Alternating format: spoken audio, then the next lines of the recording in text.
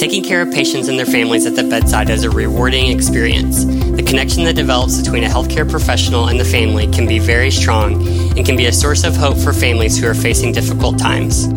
There is no profession in which this is more true than nursing. At some point, many pediatric leaders are faced with the decision to step away from direct patient care and to spend more time in their leadership role. Doing so can create a mix of conflicting emotions. This is a Cook Children's podcast. Welcome to Pediatric Leadership, the New Medicine, with Dr. Justin Smith, helping physicians become innovators in medicine. Now, here's Dr. Justin Smith. Cheryl Peterson has had an amazing career in the nursing field. She came to Cook Children's with the plan to help start the Pediatric Intensive Care Service. She has held many nursing leadership positions at Cook Children's and currently serves as the Chief Nursing Officer. Cheryl, thank you so much for coming on today. So tell me a little bit about what those early days were like when the ICU was just starting out and you were kind of new to the system and trying to navigate what was, I'm sure, a very complex transition for the system. So the pediatric intensive care unit was much smaller than it is today. The census, however, was pretty interesting. We had a highly variable census, fluctuating day to day, hour to hour, which made it very challenging to provide adequate staffing. As a result, I found myself often wearing scrubs and pitching in and performing patient care activities, which was certainly strength that I had and a skill set I possessed, and a joy that I certainly had in care of critically ill children and their families. And do you feel like that sort of time when you were helping develop this, but you were still having to work frequently, or at least sometimes, in direct patient care, did that provide you maybe some credibility with the nurses that you were working with and trying to sort of lead? Or do you feel like it was difficult to straddle both fences and maybe sometimes they saw you more as a coworker? I think that it was a great opportunity to demonstrate credibility, especially since I joined Cook Children's from elsewhere. I didn't grow up within the system, and people needed to understand who I was and what my style was like and my commitment to caring not only for children, but to care for the staff. And so days are nothing that I regret. I absolutely loved that. I loved the opportunity to meet team member at Cook Children's to understand the system so that I could develop a strategy to grow and strengthen the foundation that we had. Sure. And clearly, working hard and learning to be a really excellent nurse, prepares you for some of the leadership roles that you have taken on. But are there other things that you did outside of direct patient care that helped prepare you? I think you do have some degrees that maybe help you out as well. So one of the opportunities that I took advantage of was to return for a master's degree in business administration. I decided early on that I needed to build a business sense about me and to strengthen that academic knowledge that I needed to perform in a role like this. Back in the early 90s, when I did return to school, is when we probably didn't have a strong Master's of Nurse Scientist curriculum. It was heavy in research, and that wasn't what my passion was. So I chose a different avenue at the time. Now, I think 25 years later, those programs have evolved and grown, and there is a wonderful blend of business and research and evidence-based practice as well as leadership. And so I certainly applaud those programs and encourage others to explore those and how they might fit a personal style. But for me, my choice is one I'm very pleased with. And interestingly enough, the research that I was averse to, I now embrace so heavily because I see the need for development of evidence-based practice projects and nursing research. And as that is such an element that we have grown so greatly here at Cook Children's for our nursing department, that I'm proud to be a part of that. While we're on the subject, let's talk a little bit more about the nursing program at Cook Children's. I know that you guys have received the Magnet Award for nursing. Tell me what that means and what goes into that process. We are so pleased to have received our third redesignation as a magnet nursing organization. The Medical Center achieved that redesignation in March of 2016, and it really demonstrates and validates for us the excellence in nursing care and quality of care that we have at Cook Children's. So I think it is really important not only for our staff to celebrate that honor, but for our community to see that we were able to achieve that, to maintain that recognition, and for our physician partners to feel that strength in nursing. One thing that I found is really interesting, kind of going back to your comments about nursing education and sort of the development of programs.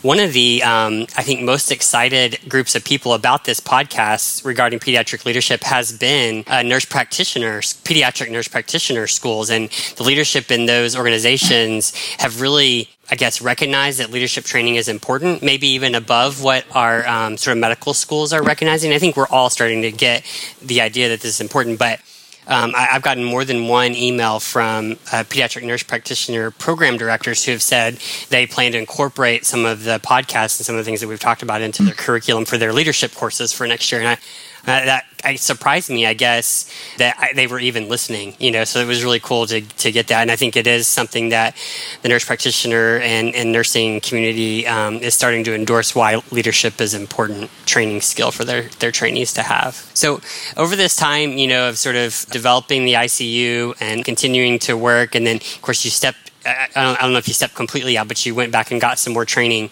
How did you wrestle with, sort of that idea of moving away from the direct patient care and more into a leadership role where you were maybe one step removed? Was that emotionally difficult, or just how did you reconcile those feelings associated with that?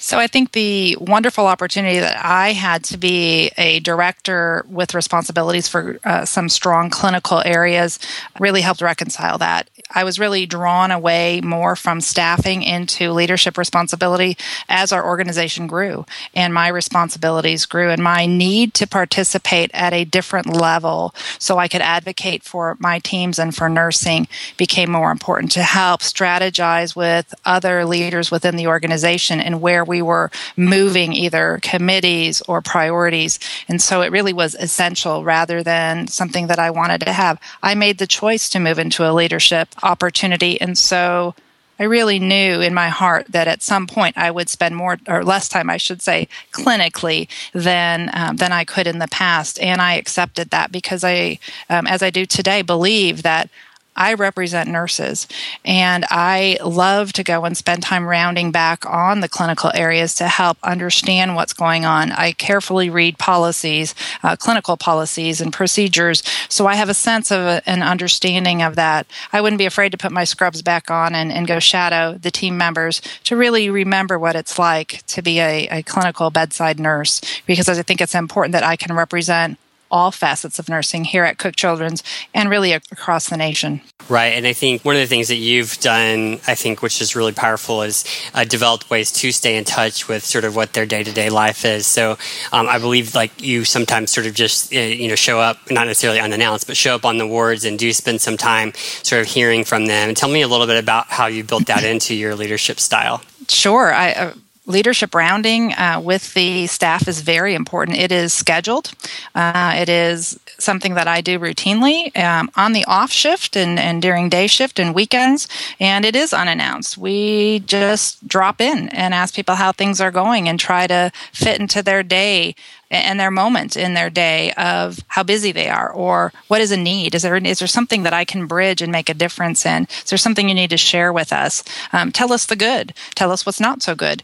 We need to hear all sides of it because our employees deserve the connection with their leaders. So it's not just myself. It's really all of my peer group on the executive team. We value that, and our employees expect that of us. And so we want to meet their expectations. Have you developed strategies for making sure that you get honest feedback during those sessions? I just feel like sometimes when the leaders show up, sometimes everything's good and everything's fine, and it's hard to really give true feedback. Is it the frequency that makes it easier? Is it something about the questions you ask? What do you feel like enables you to get honest feedback during those times? I think that it's all about the relationship. So you kind of hit the nail on the head. How do you get honest feedback? And the first couple of times we round in an area, perhaps we don't really make that full connection, and there isn't that trust that we really want to know what's going on. And so it's the repeat rounding that really resonates well to staff, and it's continuing to do that. So we can't decide that we've achieved the summit and just back off that. This will be our leadership life from here forward. We will need to be rounding consistently with staff. And there are times that it would require us to round even more. And those might be times when we have high census, high acuity, significant events in the community that would call us to go support staff.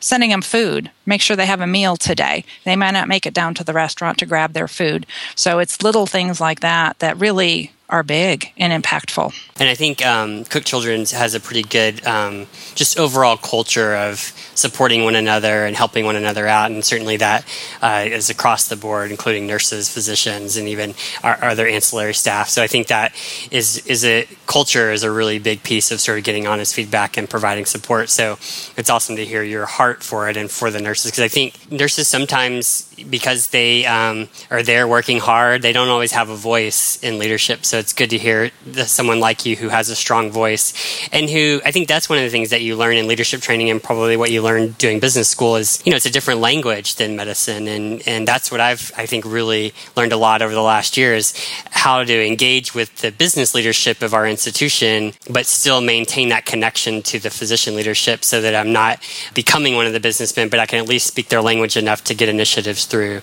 And so I think that's sounds like something that you've really been gifted with and are exercising well for our staff. So thank you for that. Tell me a little bit about what you think is on the horizon for nursing and nursing leadership.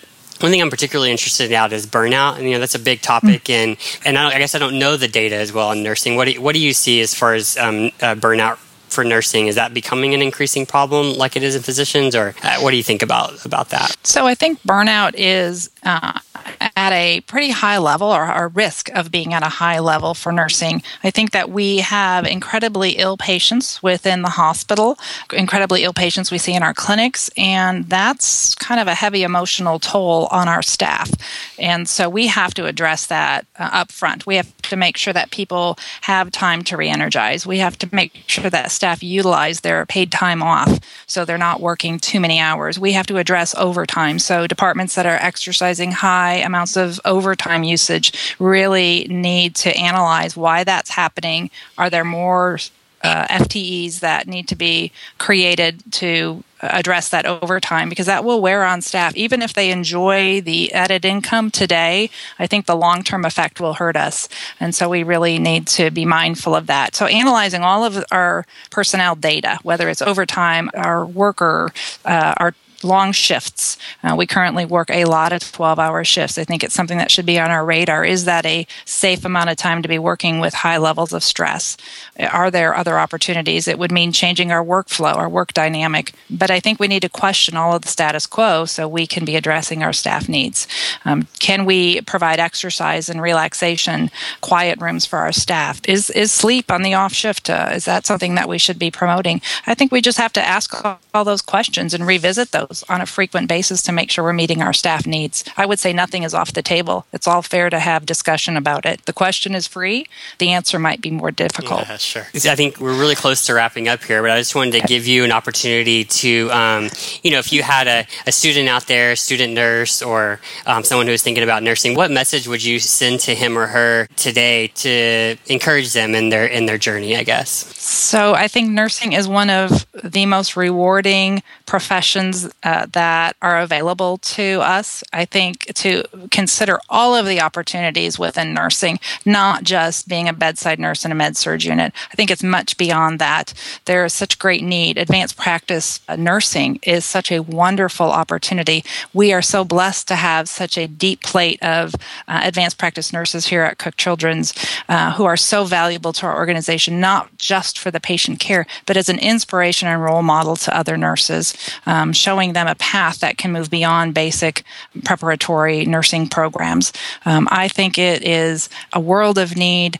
We have great opportunity. It's such a wonderful profession. I would encourage people to come and experience it. If you're thinking about that, look for opportunities to shadow in a variety of roles, because there might be a wonderful fit for you.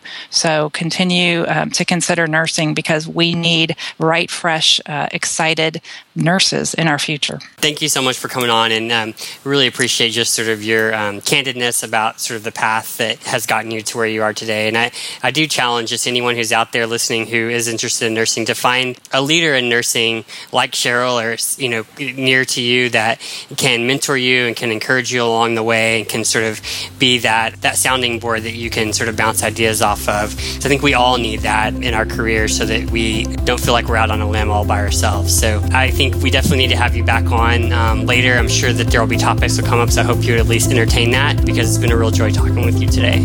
Thank you so much for having me. You can find more episodes, or if you'd like to suggest a segment, go to checkupnewsroom.com/pediatric leadership.